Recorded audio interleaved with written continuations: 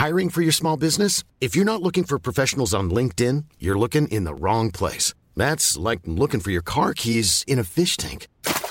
LinkedIn helps you hire professionals you can't find anywhere else, even those who aren't actively searching for a new job but might be open to the perfect role. In a given month, over 70% of LinkedIn users don't even visit other leading job sites. So start looking in the right place. With LinkedIn, you can hire professionals like a professional. Post your free job on linkedin.com/people today. Having your own money is chef's kiss. The freedom. You must. I may not be making the amount of money that I want to make right now, but I'm taking intentional steps towards doing that by starting off at the beginning of the ladder. Yeah. What kind of life do you actually want to live, and what type of person are you? There can be a budget for enjoyment. You're doing things efficiently and not illegally. There's a big difference. Seeing yourself as an investment will allow you to attract free money. Exactly. I'm telling you. Hello and welcome to the To My Sisters podcast. I'm Renee. And I'm Courtney, and we are your online sisters and hosts of the To My Sisters podcast. Now, we are all about promoting the wellness, growth and development of a community of sisters across the world. And in today's episode, we are going to be talking about starting your financial journey, gaining financial independence, stepping your money up so that you can truly live a life of freedom, or whatever capitalism wants us to believe this is. So not the capitalism disclaimer. Yeah, man. Nah, for real. Let's talk about like making money, saving money, growing money, investing money, but mainly from our experience and what it is we have learned, especially like through our 20s, having started our careers, moved out, things like that, thinking about the future. Let's just talk about money today. You know, we've been talking about relationships a lot, but as you guys know, we are all about holistic well-being and growth. Yeah. And so it would be really cool to talk, especially with some of the dilemmas we've been receiving, actually. I think it would be really nice to talk about just gaining financial independence, because I think financial independence as women is particularly important as you talk about our evolution, gender equity, and yeah, we can talk about this on so many different levels. So I thought this would be really, really interesting. But before we get into the episode, we have a few housekeeping rules and announcements. Okay, the first of which is, sisters, you already know, October 27th, TMS Live, our third birthday. Be there or be square. Okay. I've always wondered what that means. Be square. I have no idea. What does that mean? But honestly, it's about to be our best event, biggest event yet. It's crazy how the weeks are flying by. Insane. But honestly, I mean, we have a all-star studded panel, okay? If you've seen the flyer milling around, then you would have seen Adela Afadi, Elaine Baby hosting the amazing Tony Tone, Kelechi Okafor, Unjaded Jade, and of course, us, your resident hosts. All right? Talking on a panel about womanhood through the ages, glowing and growing through different stages and phases of life. And so honestly, come and enjoy the night. Meet other sisters, socialize. There's going to be over 1,000 of you guys. So why not? Literally our biggest event yet. Our star-studded panel. I'm sure they're probably even tired of hearing their names. They're like, guys, we know that we're going to be there, but do you know they're going to be there? Because if you did, you would have bought a ticket. And if you haven't already, you should buy a ticket. But sisters, it's going to be such a phenomenal evening. We are so excited to bring you our biggest event yet. Ooh. Live in London, Friday Night Fever. We are going to get down and enjoy. It's going to be a fun night of games, enjoyment, but also deep introspection and hopefully just inspiration as we take so much knowledge and wisdom from such wonderful ladies. So 100%. Please, sisters, come and join us, join our honorary sisters, join our actual family and friends who are, they're also going to be there too, because we are a community that practices what we preach. So please come on down, bring a sister, gift one to a sister if you would like. If you're a brother, you can also come on down, but please, be bringing your wives, be bringing your sisters, be bringing your moms. It is going to be one of the biggest events that the UK has seen as it comes to sisterhood. It's going to be absolutely amazing. There's so much for us to celebrate. So come. Speaking of events, On the 5th of October, literally this week, in London, we are going to be speaking at the BYP, Black Young Professionals Leadership Conference. We are. They have created a whole fireside chat with us to talk about navigating intentional steps when it comes to leadership and being a leader. We are two leaders. We are two entrepreneurs. And we get to sit down with the phenomenal founder of BYP, Kike, and have this amazing conversation, a necessary conversation about being a leader and cultivating the intentionality behind being an effective one. Right. And so if you would love to come and be a part of the event and also support what the Black Young Professionals Network actually does, grab a ticket, come and support the girls, see us. You guys know when we're at events and stuff, all we love to do is chat, give hugs and laugh. Yeah. So why wouldn't you want to come and be a part of that? So yes, why not get a ticket to the BYP Leadership Conference? Come into our talk. And also we have so many friends who are talking there as well. Our friend Hayley, who you may have seen at various live shows, she's dotted around billboards in London. Billboards everywhere, just doing the things. But she's going to be at the leadership conference as well as a plethora of other amazing Black young leaders who are doing the thing. Okay, so grab your ticket. Link is in the description and in the show notes. Come on down. The 5th of October. It's an all-day conference. Our session is at 4 p.m. Be there. Be there. Or be what? Square. There you go. Is there anything else? How are you guys? Yeah. What's going on with you? How's your week been? What's going on? It's a Sunday. Some of you listen to this on a Monday. Honestly. Others listen throughout the week. We see the numbers going up. How are you doing? What's going on? How are you doing, Courtney? I'm tired. I am in a very interesting phase of my life of building some fun and exciting stuff. # and really work. Working. And I really like the phase I'm at as an entrepreneur.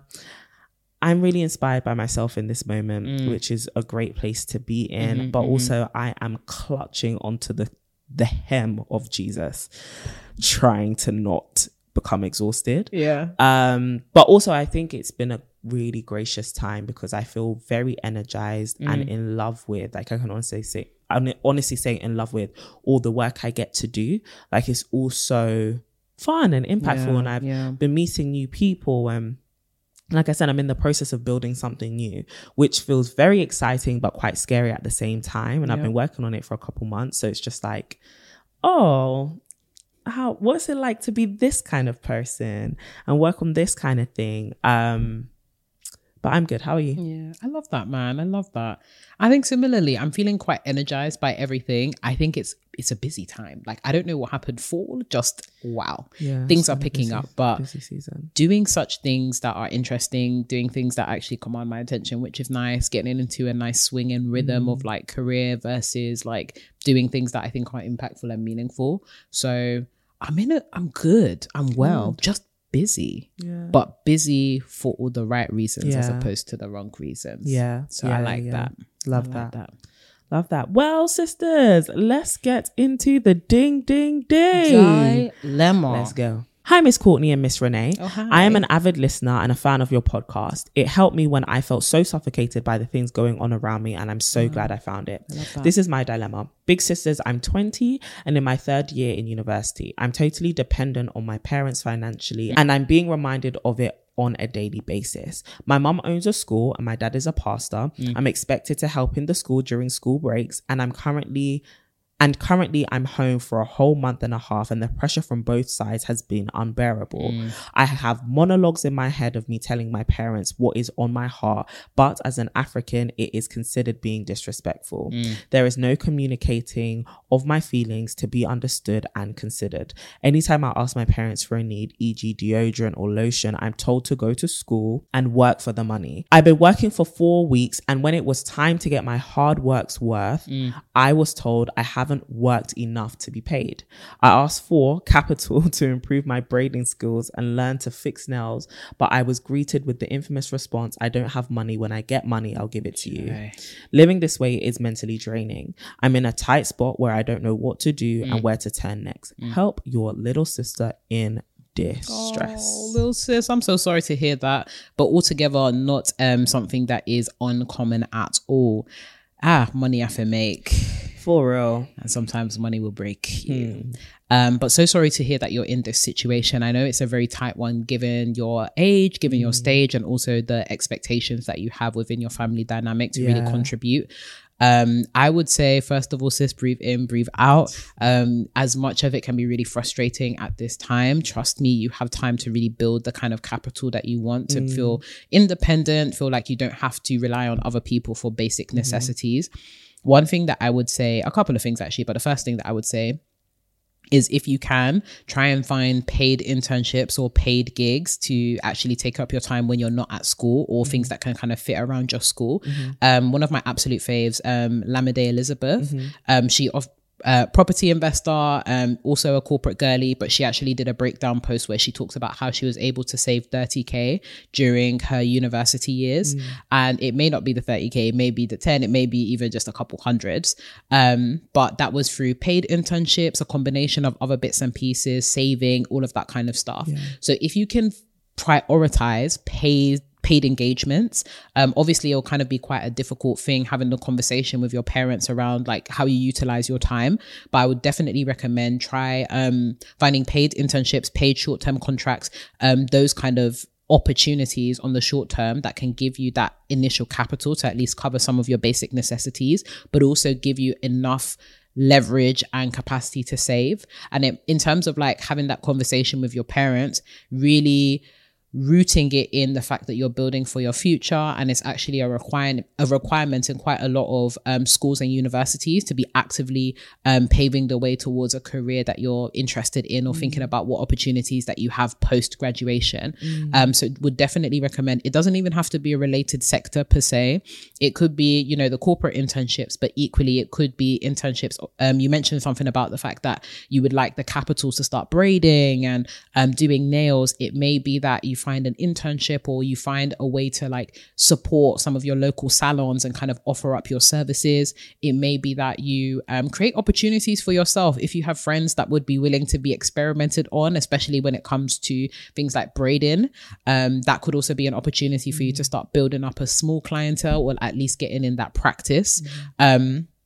And also finding a way to like sharpen your craft when it comes to those kind of activities. So I would say combination of maybe looking for paid internships in more corporate settings or more kind of organizational settings, looking for opportunities, especially in kind of hair and beauty, leveraging your connections and your network to start sharpening your craft. And then hopefully an accumulation or maybe a couple of these things will allow you to start amassing and start not only creating capital for yourself, but also understanding how to actually do that. And that will serve you well so much after university, above and beyond.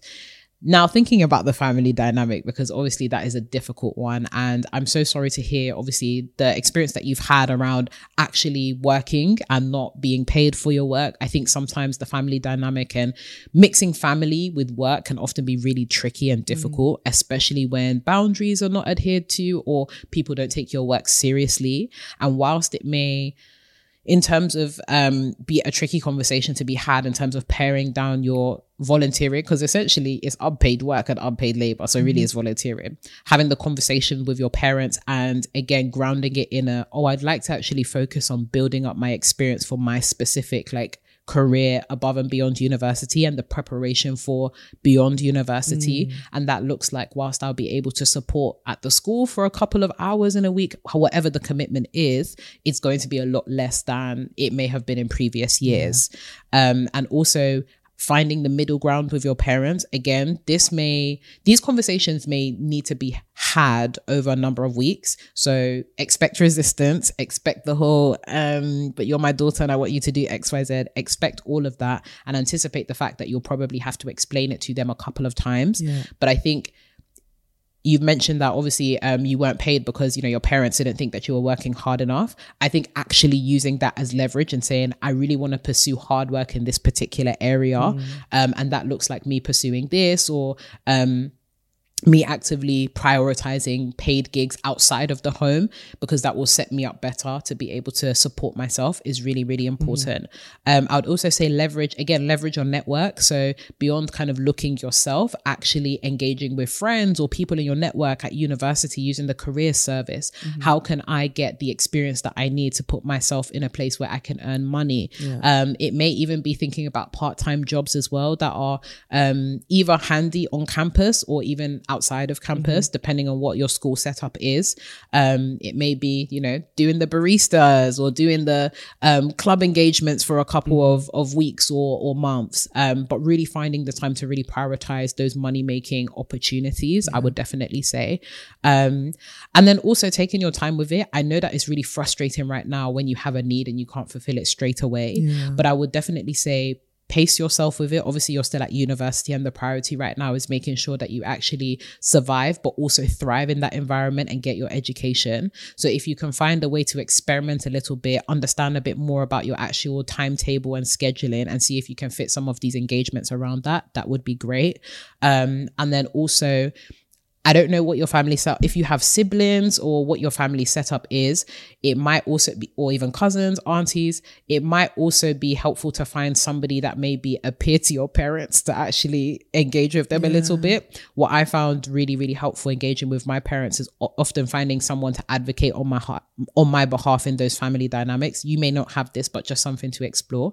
It may be an auntie, it may be somebody a bit older, it may be involving them a little bit more in some of like your university work, or the folks that you engage with at university to really support with that work, and chipping away at it over time. But recognizing that it starts with some of these small steps, you're definitely not alone. And God willing, you will actually get to a place where you feel a bit more comfortable making that money, supporting yourself and fulfilling those needs, but also thriving.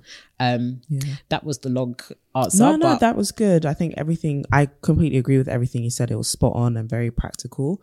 I think as well, like with skills like doing hair or doing nails and stuff, you can practice on yourself as well. And also it's something that people are constantly looking for. Like when I wanted to gain financial independence from my family, hair was one of the biggest things I lent into, because it was like, I can get money tomorrow if I wanted to. As long as somebody needs something done, I can fulfill that need. But I think it's also looking at what like is around you and what's in your hands, like what skills and talents you have naturally already that you could, put out there and see if people have need for it. Are you a very organized person? Are you someone who, especially if you've done a lot of volunteering and you've learned things through like helping at your mum's school, I don't know what kind of volunteering you've done, but if it was tutoring, charge other people to tutor their kids, or like whatever it is, whatever skills you've picked up or are innate to you, see if you can monetize them in some way. And when you start, even if it's in a little way, like I would charge people chicken change to do their hair when I first started, because I knew that I only needed money to like, I just needed small chop money, but when my needs became increased, it was like, the money is stays price, not stays price. But knowing that though, that initial capital which you get by exchanging a skill, maybe even selling some things that you have, I know it sounds crazy, but like if you just need small money to buy things like your deodorants, your lotions and stuff, just so you start getting that feeling of independence, that may be great. But also know that the money you make, where's it going to? You don't just want to make money and then spend it and then have to go back to your parents because you were frivolous with your finances as well. I think you also need to have a bit of a plan, and also you're so close to graduating as well. It may be good having a conversation with your parents, which is, I do need a little bit of financial support till I graduate. And once I graduate, I know the job market is a little bit pants right now, but you can be a bit more aggressive about finding those paid gigs or ways that you can make money, whether it's through a full-time job which you're pursuing through your degree, or different like ad hoc things, gig economy, stuff like that, opportunities that come forth. But you'll have more time because you'll actually be a graduate. And one thing I do want to say is, as much as this situation may be very, very stressful and you're like, I want independence, there is a time and a season for everything. And this may be your season to lean into on your parents a bit more. As much as it may feel like they're being difficult, up until this point, you still have actually been provided for. And as long as you can hold yourself down or they can hold you down till you've graduated and you have a bit more time, it may be your season to be a little bit more financially dependent, and then kind of really strategize about how you're going to launch your financial independence and what that means to you and what it looks like and how it's going to be feasible. But one thing I want to say is don't be too stressed out. Money is very, very stressful. Yep. And you're in your third year of university. It may be your final year. You may be having a few more years ahead of you, but that in itself is a whole bunch of stress. And so as much as you may be like, oh my God, I need to make money tomorrow, girl, don't have yourself, anxious, rolling around in bed thinking, where am I going to get next? You've got food in your mouth, you've got clothes on your back, and you've got your necessities, and you're in school, right? As much as your parents may be being difficult, maybe this is all you need right now. And you need to figure out, how can I now find extra money for the extra things I need to do? But I would also want you to reframe your perspective a little bit, just so you're not putting too much pressure on yourself in a time where there may already be an elevated amount of pressure on you. In terms of conversations with parents, I've heard that same thing. Like, I don't have money to give you. And it's like, but you just bought new shoes. So let's be serious. Be freaking for real. Yeah, and it can be very, very hurtful. But also understand that our parents, they all have their own different personalities, but also they're working with their own financial constraints. And I think if your parents are making, the snide comments, which are, you need to go and get a job, they also should not be upset when you don't have time to do voluntary stuff for them. So making it clear to them that, like, it's one or the other. I either need to get a job, or you need to up your financial support of me, please. And letting them know that you also have a game plan. Like, once I graduate, this is what making my own finances looks like, and this is my plan ahead of it. This is the plan ahead of me. Right. And that may also give them confidence to know that you won't be, you won't be dependent on them forever. And hopefully that even scares them a little bit. But yeah, financial independence, it's good that you're aspiring for it. But don't allow it to kind of cripple you with anxiety around any of that. But I hope also that your parents aren't stressing you out to the point where you're also anxious of not having enough. Because if that is the case, then see if there are any, don't know what kind of school you go to, but see if there are any kind of financial aid or financial relief available to students that you can maybe have access to, because you're not working, and maybe your parents just don't have the capacity to give you those provisions. And so it may be worth just seeing, are there grants, are there bursaries, are there student aid, what can it look like, and see financially what can you make work, and also knowing how much you actually need, how much do you want to make, because it's different to like what Laminde did, where it's like, I'm intentionally building wealth, and that's different from, I need money to just cover some basic things or my maintenance or So I think it's also knowing, how much are you striving to make, and what is it for? Is it to save? Is it to invest? Is it to just maintain your upkeep? All of which is very valid and great and admirable. And so definitely figure out how much you need, and now think about what avenues can you go about getting them, as Renee mentioned. So yes, sis, finances can be hard, especially when you're young, when you're 20. My biggest advice is find a skill. Literally anything. Like, if you're listening to us, I'm gonna assume you have a phone, girl. Listen, or you have a laptop. Learn something to do with content. Learn something to do with digital software. Learn how to use Google Sheets. That's free. Like, use loads of YouTube tutorials to teach yourself a skill. Leverage all the things that are basically free. Be a social media manager. Whatever it is like that you can do, just think very innovatively about a skill and start charging someone who needs it, so that you can kind of get your feet off the ground a little bit with that. So yeah, sis, we hope that this is helpful. Sisters, we would love to hear your advice as well. We're sure that she's not the only person going through this or who has gone through this. So if this is something that you resonate with or have some wisdom about, please drop a comment down below here on YouTube and on Spotify as well, if you were listening there, so that we can get, a plethora of knowledge coming at this situation. So yes, sisters, if you ever want to send us a dilemma, you can send it to dilemmas@tomysisters.com, and we'll get to that at some point. So without further ado, let's get into the conversation, which segues, like, this whole dilemma really helps, because I think financial independence is something that's so important, but it can be hard. It can be really hard to transition into, unless you've had a really traumatic childhood where it's like you've been fending for yourself from the dawn of time. Most of us are kind of like, oh, I want to start maybe like during our late teen years is when our minds switch on, like, I need to be making my own money now. But that being said, a lot of young girls I've been finding, like my cousins and stuff, hustlers from young. Right. They're like, nah, we want our own money. That 10, 15 pounds we're getting a week for school lunch, it's not enough. That's even higher. Sure. The pressure is real. And so I wanted us to have a conversation about our experiences with money and how we've approached different things that come with your financial journey, right? The first of which is making money, actually making it to be able to do things with it. Child, it's tough. Do you remember that meme? I think I said this to you like a couple of days ago, that meme of like that lady sat on the sofa and she's tired. Yeah. I think a lot of us have that attitude towards making money right now, especially in today's economy, cost of living crisis, inflation. It's like, how do I make enough money to sustain myself, my needs? Facts. And then also, how do there's like a sustenance amount of money. And then there's I like experience. I like other things, like nice chop things. Money. How do I make chop money? Yeah. I think when it comes to making money, it very much depends on the stage. Well, it doesn't depend on the stage you're at, but you will encounter different challenges depending on the stage that you're at when it comes to making money. I remember, when I was growing up, the very first paid job that I had, oh my gosh, was so funny. I worked at a call center and I left in like 3-4 weeks because it was actually high-key problematic. I'll tell that story another time or perhaps a little bit later. And then actually having to do a lot of like odd jobs to make ends meet, because I definitely was of the the culture where like my parents could only give me a certain amount per week to cover lunch and stuff like that, and there were things that I desired and things that I wanted. So I found myself doing odd jobs, working as a barista. I worked in a library because I loved reading, and I think a lot of people also go through that phase of trying to make money, right? It's doing the odd jobs just to cover sustenance, cover maintenance. And I don't think that we should shy away from that. I think sometimes there's a lot of like pressure to get into the career and the profession to make money, and not recognizing that these odd jobs in of themselves can often be great careers and great lucrative opportunities.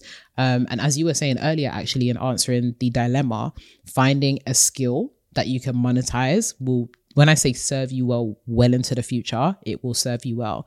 My like key skill that I like started monetizing was writing and research. I loved writing. I wrote so much as a kid, but turning that skill into something that could be monetized, becoming a content writer, a copywriter, doing the odd jobs at the beginning of my career as a writer, which then paved the way for an actual career in writing and research. So the first thing that I would say in terms of making money, don't shy away from the odd jobs, and don't think that you're like too above it, but also like it's a shameful thing to do, because I think there's also a lot of like unnecessary or undue shame attached to doing like odd jobs or jobs that don't perfectly align with the career that you may have for yourself. Even like entrepreneurs, even people that are like 10 years into the game, they will still be doing odd jobs. They will still be, trying to make ends meet, or trying to do things that are not necessarily in direct alignment with their career or some of their kind of like natural like skills or whatever. And it makes money and it teaches you something. It really teaches you how to make ends meet. That in of itself is a skill. And how to produce in unfavorable circumstances. And I think that's so necessary when it comes to making money. And then there's the whole making money in a profession / career that might be a bit more aligned to the work that you want to do. The different options being self-employment, the different another option being working a 9 to 5. And a lot of us will approach this point, especially post university. If you decide to go to university, there's also apprenticeship and other options. But around that like 18, 19, 20 cusp of teenage years into early 20s, where everybody is now an early, professional, early working professional. And I think even with that, actively seeking opportunities to grow, because a lot of us, our starting salaries at that point, unless you're in like investment banking or like specific tech roles, I think there's also a reckoning that comes with, I may not be making the amount of money that I want to make right now, but I'm taking intentional steps towards doing that by starting off at the beginning of the ladder. So even that, right, adjusting some of your expectations in the beginning of your working career life, and not putting too much pressure on yourself to be completely self-sufficient. Like I love what you were saying earlier around, if you can depend on your parents, depend on be a dependent. Be a dependent. You are still a child. Be a dependent. Do you know what I mean? Even if you're an adult and you can be a dependent. independent, be a dependent. You know what it even reminds me of? You know those memes of people that when they go to their parents' house, they go with like grocery bags? Yeah, and I do that all the time.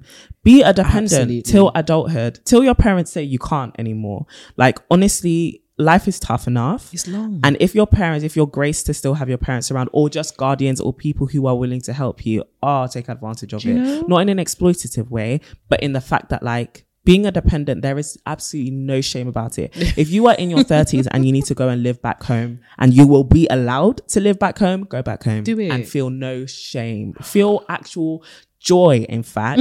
And no. Feel joy and actually reframe. Feel gratitude for the fact that there's someone who is willing to be like, no, I will support you. That's okay. I will support you whilst you're figuring this out. We actually give God thanks that is even possible. And you should take when I say take advantage of it, I think there's also a lot of like recently, but also it's something that has existed where it's like, oh, you get to a certain age, you should be living by yourself or living out of your parents' house. You should be completely financially self-sufficient. But the people that are often, like a lot of folks that I know that are extremely wealthy, they had the support of parents or 1,000%. Carers or folks that were willing to support them for a considerably long amount of time post that 18, I'm an adult. So if you can depend on your caregivers or depend on somebody that's actually, okay, if you want a sugar daddy or not, that's your business. But thinking about your primary caregivers, if you can afford to be dependent on them, especially during that transition time of you like moving into a new career or like moving in between roles or jobs or whatever,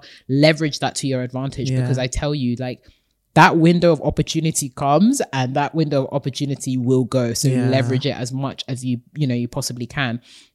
And then the last thing that I'll say around kind of like initially making money is get creative. Like, making money doesn't have to be limited to the traditional means of like getting a 9-to-5 that pays well, a negotiating salary. It doesn't even have to be limited to just like, I guess, self-employment in a way. There's really creative ways that you can make money, whether it be like short-term contracts, whether it be taking a specific season out to like really learn a particular skill and then monetize, whether it be monetizing an audience, like actually spending time to understand the ways in which you can make money can be so useful, because there's a lot more ways to invest in your money. There's a lot more ways to make money than people would traditionally think. And then once you've ascertained the ways to make money, it's about sequencing, right? What makes sense to pursue first? So it may be that I pursued a 9-to-5 and then I freelance on the side. It may be that I actually start off with freelancing and then I work my way off into a longer term contract. It may be that I take a couple of like odd jobs here and then there's a season where I work really, really hard and then take like 2 months off at the end of the year. So I would say when it comes to making money, get creative, really like try to understand the different mechanisms and ways that you can actually make money. Leverage the people that are examples in your network. This is where social media can actually be so great, because you can learn from other people. Like, you can make money in so many interesting and different ways, and then sequence it, test things out, see what works for you.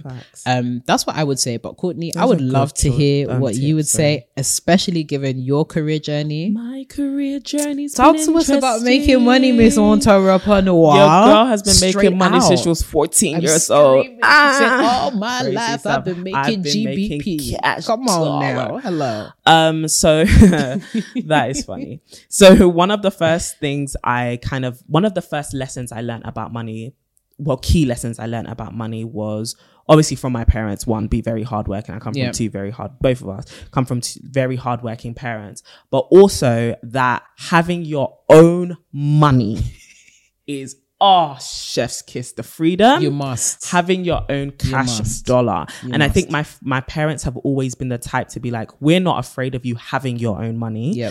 We will support you, but also go outside and do your own thing. Get out of here. And I think it's just cultivating, especially from my mum, it's like, I want you to have a sense of independence and knowing that you can make something on your own. The second biggest money lesson that I learned was from my auntie. My auntie is a hairdresser and she has been for over 20 years. And she said, like, Courtney, you're so smart and it's great and I can't wait for you to get your first job, but always have a skill that's always in demand.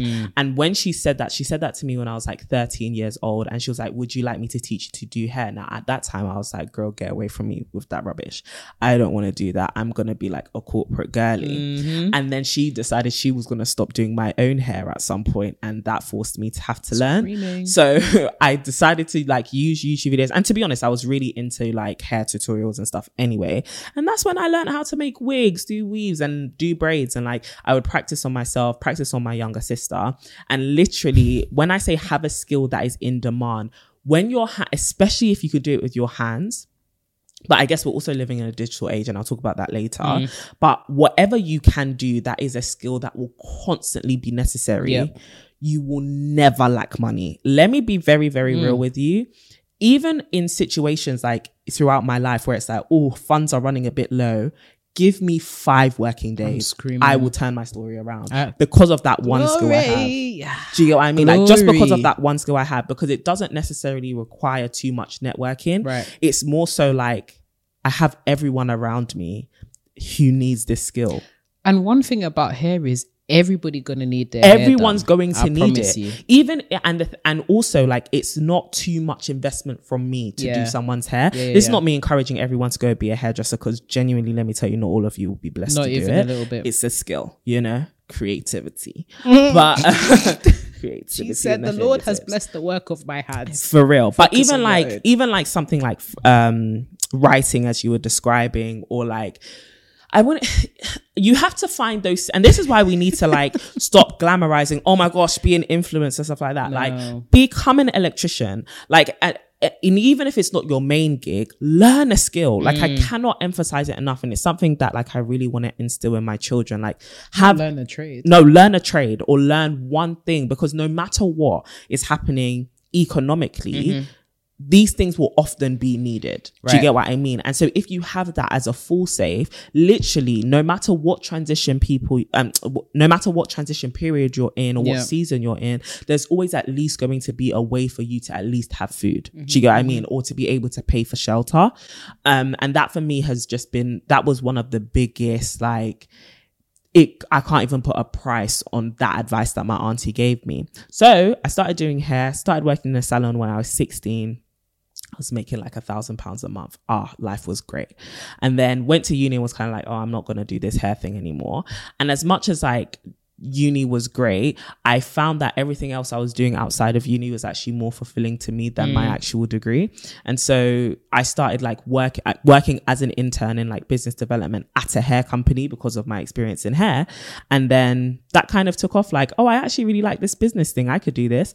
And then I also started creating like videos and content online. And again, that was another skill, which was like, actually being a content creator isn't something that I can just do surrounding my personal brand. And this is something that I leverage now and has allowed me to build all the things I've built since. It's like actually being a content creator has taught me so many skills. And that's why I love what you were emphasizing before around like small gigs and stuff. I think what people downplay hugely is how many skills it teaches you. And when you really analyze and give yourself props for what it is you're doing as a barista or what it is you're doing as a tutor or whatever it is, you then realize that, there's actually so many lucrative skills that I've picked up and have like really sharpened.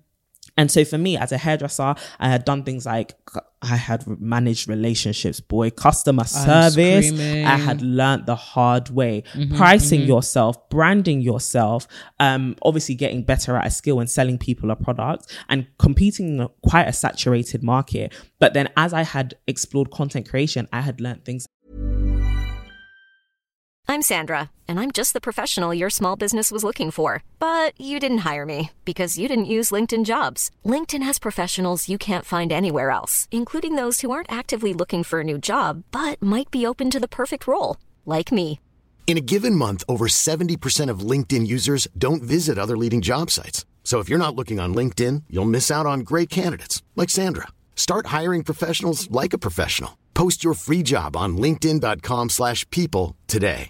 Mom deserves better than a drugstore card. This Mother's Day, surprise her with a truly special personalized card from Moonpig. Add your favorite photos, a heartfelt message, and we'll even mail it for you the same day, all for just $5. From mom to grandma, we have something to celebrate every mom in your life. Every mom deserves a Moonpig card. Get 50% off your first card at Moonpig.com. Moonpig.com. like brand strategy and like creative direction, as well as making relationships, networking, brand partnership management, like actual partnership management. Yeah. All of this stuff was like, oh, I'm doing this and I'm 20. Okay, cool. And this is making money. Who needs a big girl corporate job? Let's hustle our way to the riches. So yeah, when I graduated, not the Cinderella of hair. Yeah, why not? I started a hair company versus like taking a corporate job offer, and yeah, that's how I started to make my money. She made 6 figures, guys. She's out here and I saved that. Yeah, I saved a lot of that. Sorry, because I was living at home again, be a dependent, 100%. And that's what paid for me to travel the world. Yeah. And now I'm here building things. Yay. But also I think that cultivating that entrepreneurial spirit right from a young age was helpful, because it also lent into my skills, like my innate kind of skills. And I think that's another thing when it comes to making money. Like, it requires a lot of self-awareness, not only around the skills that you possess and what you're good at, but also what is your personality type. Like, I could do hairdressing and something that required so much like intimate proximity to people and interaction, because I am a bit of an extrovert. Do you get what I mean? But if that's not you, baby girl, just make wigs in your bedroom. Do you get what I mean? But also it's finding how can you tailor something to fit your personality style so that you don't fall out of love with it or burn out or feel like you're being pushed too far. Because I know that kind of life of like e-commerce, even freelancing now, being self-employed, it's not for everyone. And so I also think figuring out your money journey and your strategy towards making money is hugely dependent on what kind of life do you actually want to live and what type of person are you. And you have to answer those questions to yourself quite honestly, but also quite early on in that journey as you're planning to make money. But yeah, since I've been self-employed since I graduated from uni, so I've been self-employed for 5 years, and your girl's been leveraging the skills that I've been making and also the network that I have, because I have a personal brand and because I am a creator, and creation has been amazing, because I don't have to just create for myself. I can create for other people. And so now it's like these skills that I have lent into building a digital community, building multiple digital communities, and now helping people do the same, where they can build a lucrative business and a career out of what it is that they do. And what I've seen be really beneficial from the content creation space is you can make money as you learn and as you get better. But also, equally, it's risky. Entrepreneurship is risky. No, biggest man thing, it's risky. And so I would say to anyone in general, always have a plan A, B, and C. And as much as people say, no, like really bet on yourself, pursue and put your plan on. Listen, one thing that has really done me well over the last 10 years of making money, have multiple streams of income. That little £10 here, £20 here, £100 there, £1,000 there, then your main paycheck, that grant, that bursary, that whatever, it all makes such a big difference. And if you can cultivate this is why we're multifaceted babes, right? Like, we've really honed in on, I can have multiple skills. All of those skills individually can be monetized, but when combined, they actually make me a very elite, in high demand leader of something, or a very effective entrepreneur as well. And so I think it's also, like you're saying about sequencing, it's what is the most optimal version of me, right? Like, what is the highest level of me professionally? What do I see myself doing? Is it being an entrepreneur? Is it being a CEO? Is it being a chairwoman? Is it whatever it is, right? What is that North Star for my career? And what are the skills and attributes that actually make up that person? And what can I do to hone in on each skill? Because I also think with the whole, you have to think about this strategically, with the whole gig economy, it will allow you to do things which allow you to learn something which contribute to that bigger picture, so that you don't feel like you're wasting your time. Because oftentimes, like, the whole freelance thing is painted as, oh, you're wasting your time, you should just focus on your main career. But actually see it as you're gathering infinity stones. Like, you're actually learning this from here, learning this from that, and in 10, 15, 20 years, and I think this is another way we have to reframe our money journeys, in 10, 15, 20 years, you'll be the optimal version of you, because of all these little experiences which make up a much better well more cultured picture. But I think we need to stop thinking about money as a instant gratification thing. Even though you do have present needs and you should make sure that those present needs are covered, when it comes to money, I think it's important for us to think long term and long game as well. And that brings me on to the next part of this conversation, which is managing money. What are some of the biggest lessons you've learned about managing money? Oh, that's a really good question. Yeah. Managing money. Yeah. Budgeting, saving, spending, whatever. I think the first thing is I'm going to start with probably the less popular lessons on managing money, or the more like frivolous things, which is there can be a budget for enjoyment. And I'm starting with this, not frivolous, but like when you hear, oh, how do you manage money? The first advice that people give is like, oh, you have to save. And I think a lot of women listening to this podcast already understand the importance of saving. They probably already understand the importance of having long-term goals and like longevity. But I'm probably speaking to a subset of women that may have come from a scarcity background, scarcity mindset, and actually feel uncomfortable spending money on themselves. That there can be a budget for fun and there can be a budget for experiences and rest, and these things are actually important and need to be accounted for. So the first thing that I would say is account for the things that you actually enjoy and include it in your list of like expenses or things that you're actually working towards, because as much as you can save or work towards having the house or the car or whatever, these assets are often given life by the experiences and the things that bring us joy. So include joy as part of your budget and part of your expenses. Will you always be able to enjoy the limits of your joy? Probably not. Especially if you're somebody that likes like a lot of like holidays, or like I'm talking about myself here. I love holidays. I love going to really nice places. Or there's certain things that you like that are a bit more luxury in terms of like expenditure. You may not always be in a position to afford these things. You can aspire towards it and work towards it. I'm definitely not saying it's possible, but oftentimes money can often come in ebbs and flows, which means that it can be difficult to sustain a specific lifestyle or sustain a particular level of like expenses and joy, and that will need to be accounted for. So the first thing I would say is actually account for your joy and account for your expenses, because that's actually important in life. And then secondly, I will say actually have short, medium and long-term goals. So like you were saying, a lot of people see money as like instant gratification, or a lot of people may see money as something to just be saved, till infinity, till the end of time, and then I'll buy my house in like 10 years or whatever. You actually need a mix of both goals in order to lead a truly fulfilling life. So there may be short-term money goals that you have, or short-term like bills that you have to pay, right? You may want to move out in the next 6 to 12 months. That means that you actually have to consciously save or earn towards that particular goal. That's a relatively short to medium term goal. You may also have desires to buy a house. You may be at the beginning of that journey, which means that it will take you maybe a couple of years to save up for that house deposit. That's a more long-term goal. But it's possible for these two things to coexist. It just requires you to firstly identify them, and then secondly, actively work towards them. And then also identify which incomes are actually going to go towards those particular pots. So if you are, a 9-to-5 girly that's also like freelancing on the side or doing particular projects, it may be that your 9-to-5 is going to pay for your rent in the next 6 to 12 months, and then you're freelancing, all of that is going to go towards buying the house. That's just an example. It can literally be anything. So that's definitely a great kind of money management lesson that I have learned. I would also say don't be afraid to spend money.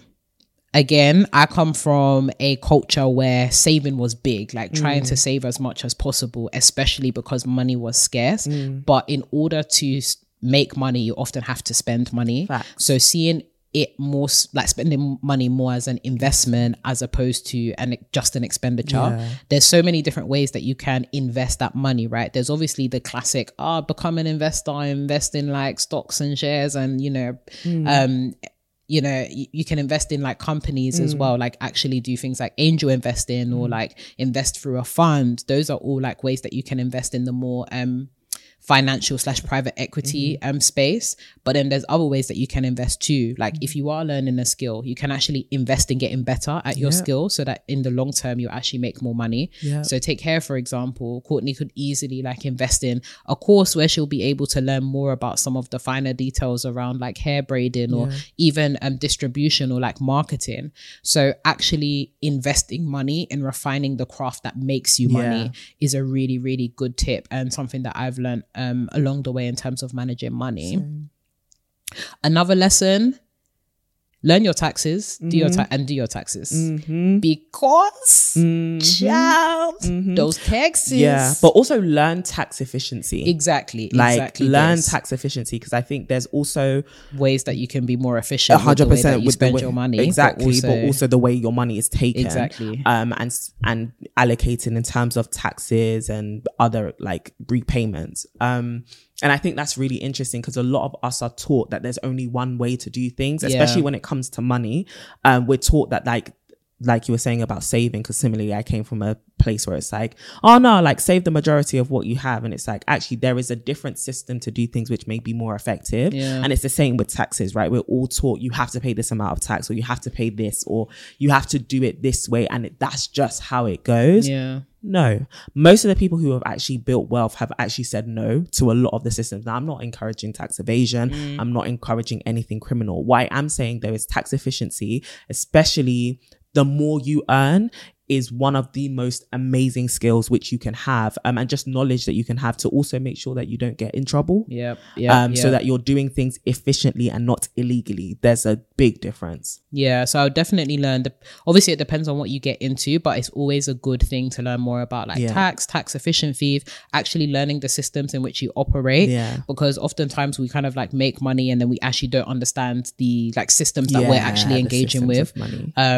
Sorry, I wanted to add to that quickly. Go for Especially if you're someone who is doing the freelance and 9-to-5 thing, you need to now know a lot more about tax, because your tax is not just going to be handled by your employer, employment taxes, but not your freelance money. And that's how a lot of people then find themselves in, like, I don't know if you guys have read Patricia Bright's book or just heard her story, The Break, where she talks about how she got hit by a massive tax bill. And I've heard this story recurringly as well from different people, especially women who are like, I was, minding my business, living my best life, looking at my bank account, and then I got hit with a 30k, 60k tax bill on the money I was making outside of my main job. Insane. So the more you learn about money, the safer you can also feel. And that, in terms of like managing money, another thing that I would say is like speak to people about money. I think a lot of us just don't talk about money enough. Beyond kind of, oh yeah, I'm making X amount at this year, and it's like, no, actually having conversations around money. So for example, if you are a 9-to-5 girly, actually having conversations around salary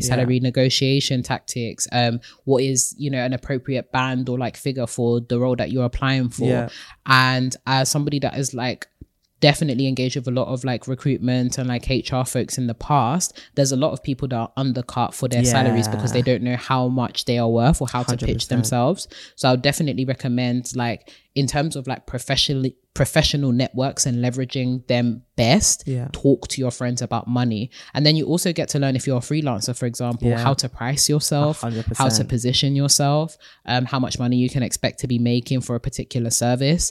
I remember like when I first started like writing or like freelancing, the amount that I was like charging versus the amount that I'd be charging like around now, night and day. And I can definitely attest to the fact that I had a whole bunch of like mentors, but also friends in the industry that kind of told me, yeah, Renee, you need to bump up your prices, or you need to think about this in a different way in terms of being able to provide the value of your service, but equally actually attain value from that service too. So make sure that you actually have a network of people that you can speak to about money. Like, I know that's like, we've spoken about evil eye on this podcast before.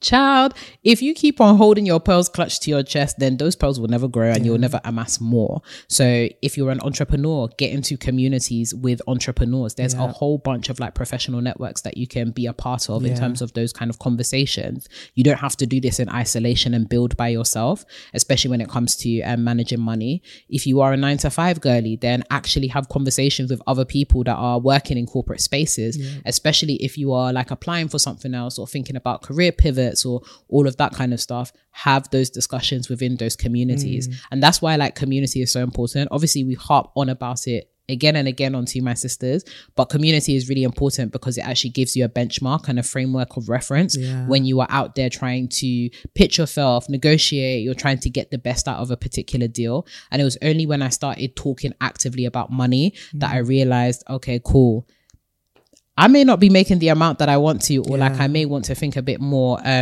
strategically or efficiently about money. And a really great person that does this is Hayley, actually. We went to her event, fantastic, excellent event on public speaking, her public speaking masterclass. So shout out to Hayley. And she was basically just talking to us about the importance of pricing, talking about money, understanding the value that you carry and being able to articulate that value and how important it is to be able to have a community where you can do that in safety, so that when you do step into those doors that have been laid out for you, you feel comfortable, calm, and you actually own the space. So it's really, really important that you gather yourself around people to make that a possibility. But yeah, that's what I would say. That's good. And I agree with everything you said. I think when it comes to managing money as well, like, don't be afraid to outline how much it is that you need for the lifestyle that you want, right? But know that when you're confronted with that number, you now need to be strategic about how you're going to go after it. And one of the biggest things that I tell myself when it comes to money is numbers don't lie. When you create that spreadsheet or you create that budgeting plan or whatever that says this is how much you need to make sure everything checks and balances.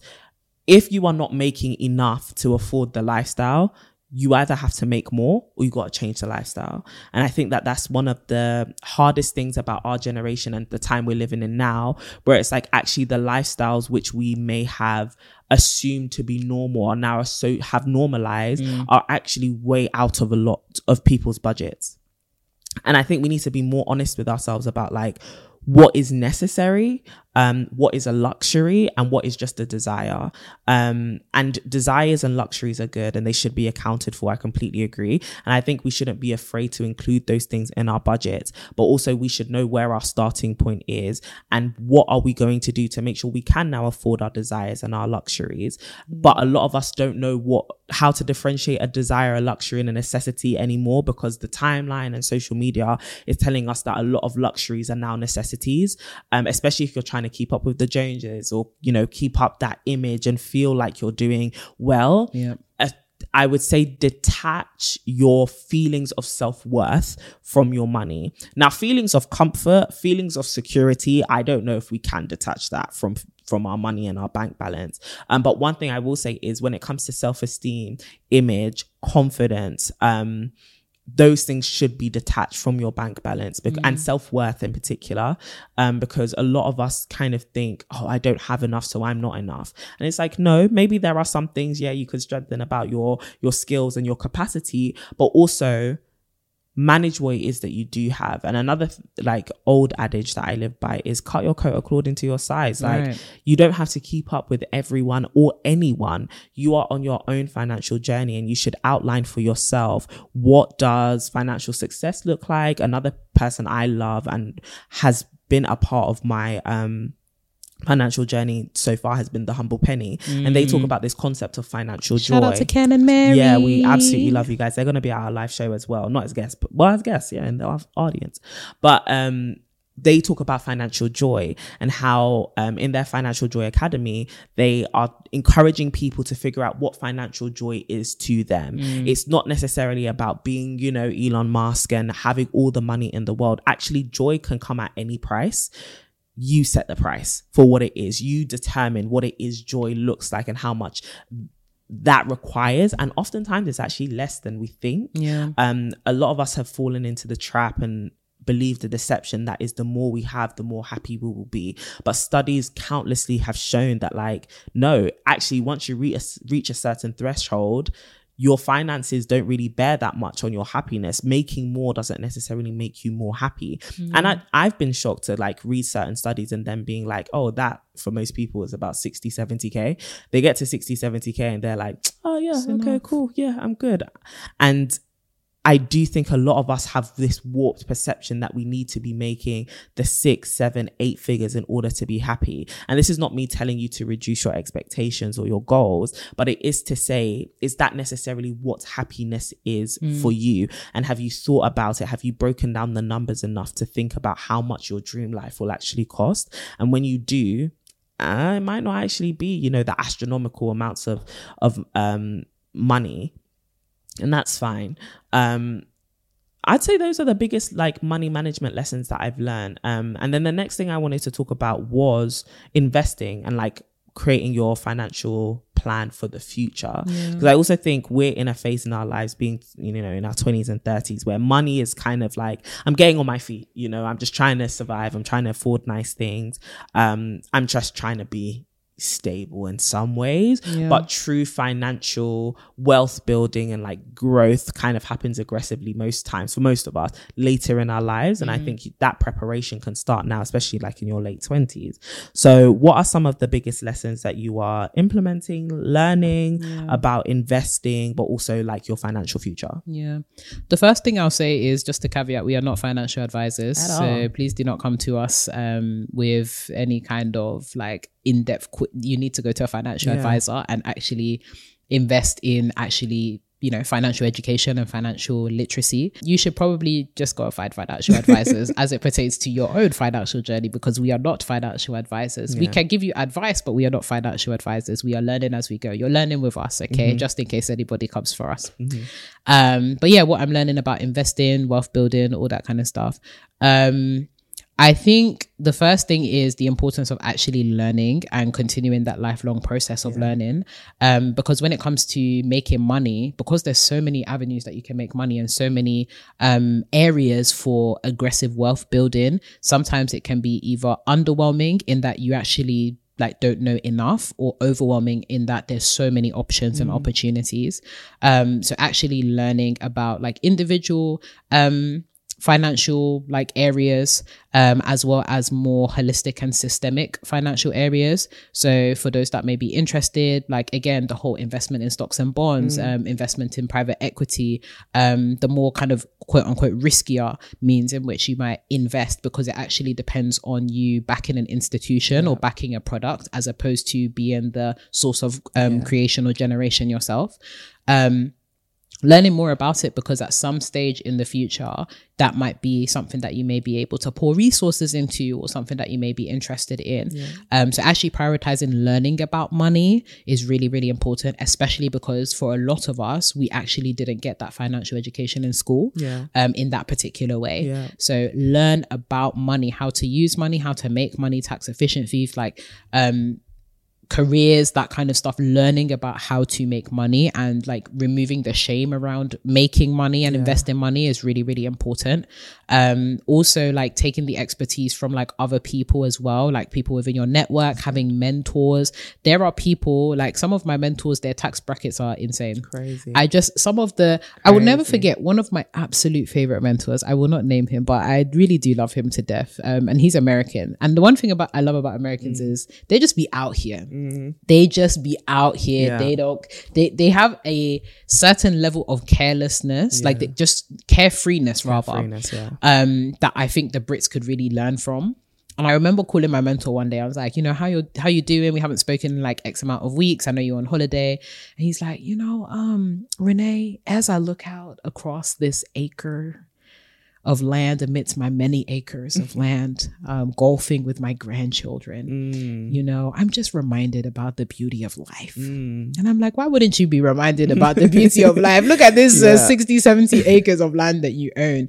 And actually being around and surrounding yourself with people that you actually aspire to financially is really helpful. Like that may actually take time in terms of like building those relationships, of course, but that in of itself is an investment. Spending time with people that are close enough to the career trajectories that you want, that are close enough to the financial aspirations that you have, just because they really demonstrate what is possible.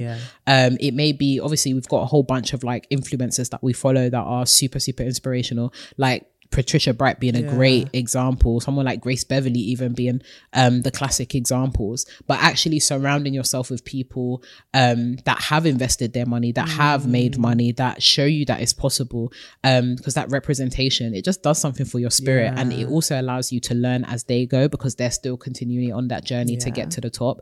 So I'd definitely say learn, spend some time with those people, and then also experiment. I think sometimes when it comes to like making money and then investing money, we often give ourselves a target of, I'm going to make like 10, 20K and then invest, and then it's all going to be fine and I'm going to get a great financial return. Start where you are with what you have. So even if it is investing the £10 or even saving the £10, start small. I read a stat like ages ago that was talking about how, I think it's maybe like 40%, don't quote me, but maybe like 40% of adults have like less than 1K in savings. It's really important to start with the small stuff before you move on to the big. Master the small in order to get mastery over the big.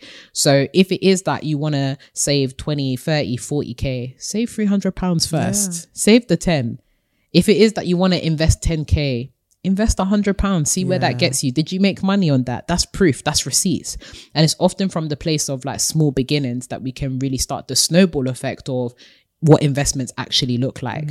And then that will also give you the skill to be able to make money at a larger scale. Like these small things that you do consistently stack up, right? So like investing £100 every month or so, by the end of the year, that's like what, £1,200 that you've invested. Saving £100, £200, £500, by the end of the year, you're actually stacking money.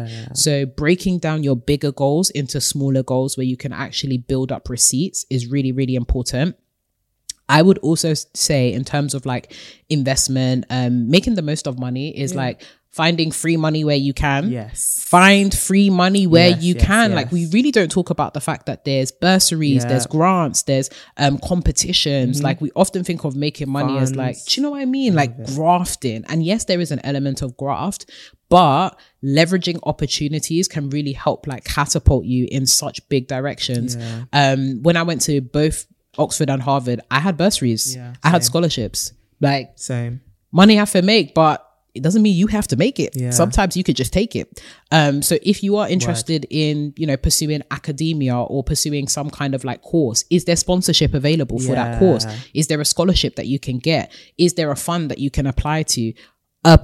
Is there grants? Are there any kind of like opportunities that you can apply to where people will give you money to do what you do? Because you are actually an investment. I remember when I was like interviewing for my scholarship to go to Harvard, and they were asking me, why should we invest in you? It wasn't even just we're giving you free money. It's we're investing in you. Seeing yourself as an investment will allow you to attract free money. I'm telling you, if you want to be a creator, for example, there's so many funds that are actually available for creators. I remember when I joined the LinkedIn Accelerator program, that actually came with a grant to be able to create and produce that work. So did the YouTube Creator Fund. The YouTube Creator Fund. If you are somebody that's interested in production or like film, there are a whole bunch of just unimaginable grants that are available for you to tap into. If you are somebody that even wants to be an entrepreneur and you need that initial capital, you may not have like backing from your family, you can apply to a fund. There's a whole bunch of funds both in the UK, the US, in the localities that you may be in. Tap into that free money, because that in of itself is an investment. But the great thing about that investment is you don't have to pay it back. You just have to pay it forward. That's what I would say. 100%. And I think leaning on that, paying it forward as well. We might not necessarily see this as an investment strategy per se, but train yourself to give. I think money is attracted to people, and God puts money in the hands of people who will be fine to give it away and allocate it to the places He's assigning it to. And a lot of us are not just making money, and shouldn't just be making money for ourselves, but we should be doing it to be a conduit and a facilitator of something, some kind of impact in your community, in your family, in the world. And if you become so tight with money and you don't know how to give it away, your hand is also not open to receiving it. And so it's important for you to really learn to give and see that as an investment in some way, not necessarily one which will reap monetary benefit for you, but actually an investment into your own soul. Just a little. When we're talking about capitalism, a bit of soullessness occurs, but also like, especially when we think very self-centeredly about money, we can become quite soulless in the way that we behave with money in general. And so learn to give. 2, pray. Really pray. Like, money is as spiritual as anything else, right? And really praying for God's favor and God's prosperity, but also for God to put the right money in your hands as well, because sometimes we sign ourselves up to stuff because we're hungry and we lack and we want money, and then we realize actually this doesn't align with my morals, it doesn't align with my values, and also I actually don't like this, and that can also feel like a snare in itself, to the point where it takes the joy or the fun or the gain out of the money that is received from it. And so really praying for the alignment of it, and realizing that actually money is not all that you need to navigate this world. I love that you were talking about things like having your network and having your mentors, and that's some stuff that I've greatly benefited from on my journey as well. But even with that, it's realizing that there are some things which money can't even buy, like certain connections and like the favor of man and the favor of God. Like, money can't buy those things, but those things can open doors, which means that you never go hungry. You always have shelter, but also you always have joy wherever you go. I think one thing that I've learned as well is that, like, people are more valuable sometimes than money. Oh yeah, 100%. And people being able to bless you, host you, love you, can be all that sometimes that you need in a lot of situations and in a lot of seasons. And so really thinking about how can I build wealth holistically, right? And the fact that wealth isn't just money, but talking more about money, thinking about gaining and acquiring assets. And the first asset is you. You need to be an asset to your life and to the life of people around you, in order for them to see you as valuable enough to invest in you, to give you money, to give you contracts, agreements, whatever. And so work on making yourself as valuable as you can be, 100. Right? Whether it's through knowledge, skill, craft, execution, whatever it is, how do I become better? And that isn't just, doing the traditional forms of education, but how do you keep reading and refreshing your knowledge about your current industry and what you're doing? How do you continually push yourself out of your comfort zone to demonstrate to yourself and to others that you can do more and you can do more better? And that way you're constantly upping your value. Just become somebody who's so valuable that your value is undeniable. And this isn't intrinsic value here. This is marketplace value. Value, and boy. learning that is important. You can't just go to someone and demand for money. Yeah. You better prove where the value is at, and that where the value lies in you, as a strategic investment. And that's the next thing. Be strategic. Like, as you're planning your financial journey, and Renee mentions this all the time when it comes to sequencing, be strategic about where you are putting your money, because it doesn't take the hundreds of thousands before you can become an investor. Right. Investments can start, and asset acquirement can start at any stage. Just reframe the way you view value, the way you view money, and also always have, like you were saying, the long term and big picture in mind, because a lot of short term and immediate decisions that we make about money sometimes do not aid the big picture. They are completely counterintuitive. They don't age well. And they are self-sabotaging, or sabotaging in general, for where it is you want to see yourself in the future. So have that big picture in mind. Are you somebody who's like, actually, I want to be philanthropic? Then learn how to give now. You don't need a £10,000 before you become a philanthropist. Do you know what I mean? Like, do you know how to give £10 away? If you're tight with the 10, you're going to be tight with the 10,000. Trust me. And so learning, where am I trying to go? What behaviors that person have, and how can I start demonstrating that and training myself in that from now? And it's not necessarily about being frugal. It's more so about being wise. Just be wise. Make wise decisions with your money, and remember that money doesn't rule you, and money is certainly not God. There is a God, and he uses money. So we hope that this has been helpful. It's been a helpful episode to you. We hope that you'll also come into prosperity and financial independence. Amen. We know the girlies are working hard. Some of you are tired. So we are praying that this is actually, we relate strongly. We relate big time. He's big. But no, we're really praying that the sisters that are listening into this, we really pray that this will be a time of gathering for that financial independence, and that this will actually be a season where you'll step into favor in that area. For real. And that you set yourself up for the future and you walk into it happy and healthy as well. Don't run yourself down trying to acquire a future which you're not even alive to see. So really think about this whole thing holistically. And God really bless you guys. Like it's tough out in these streets, but we shall make it through. And so just focus on your front.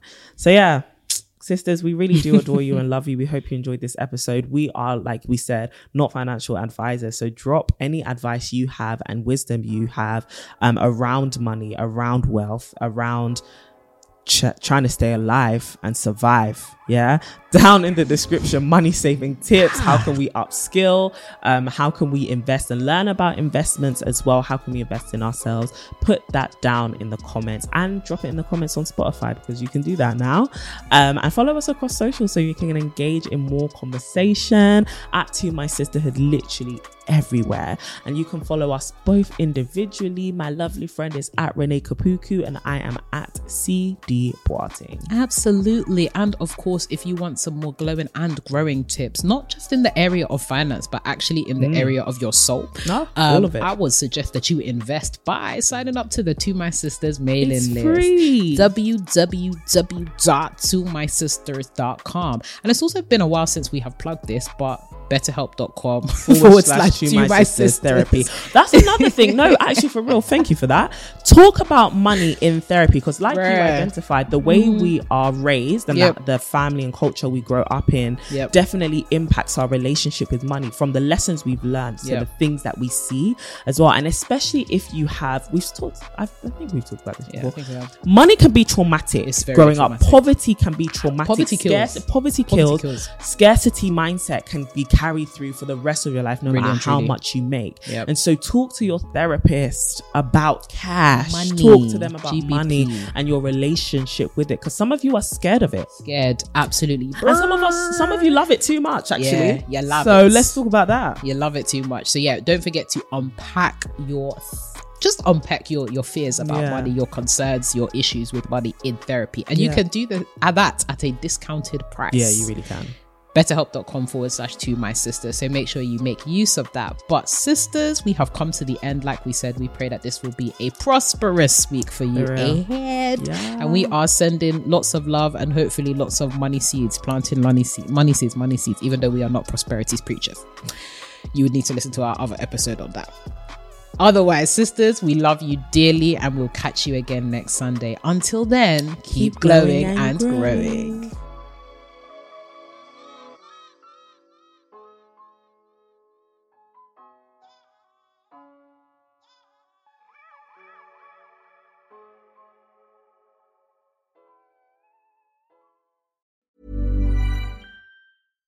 Mom deserves better than a drugstore card.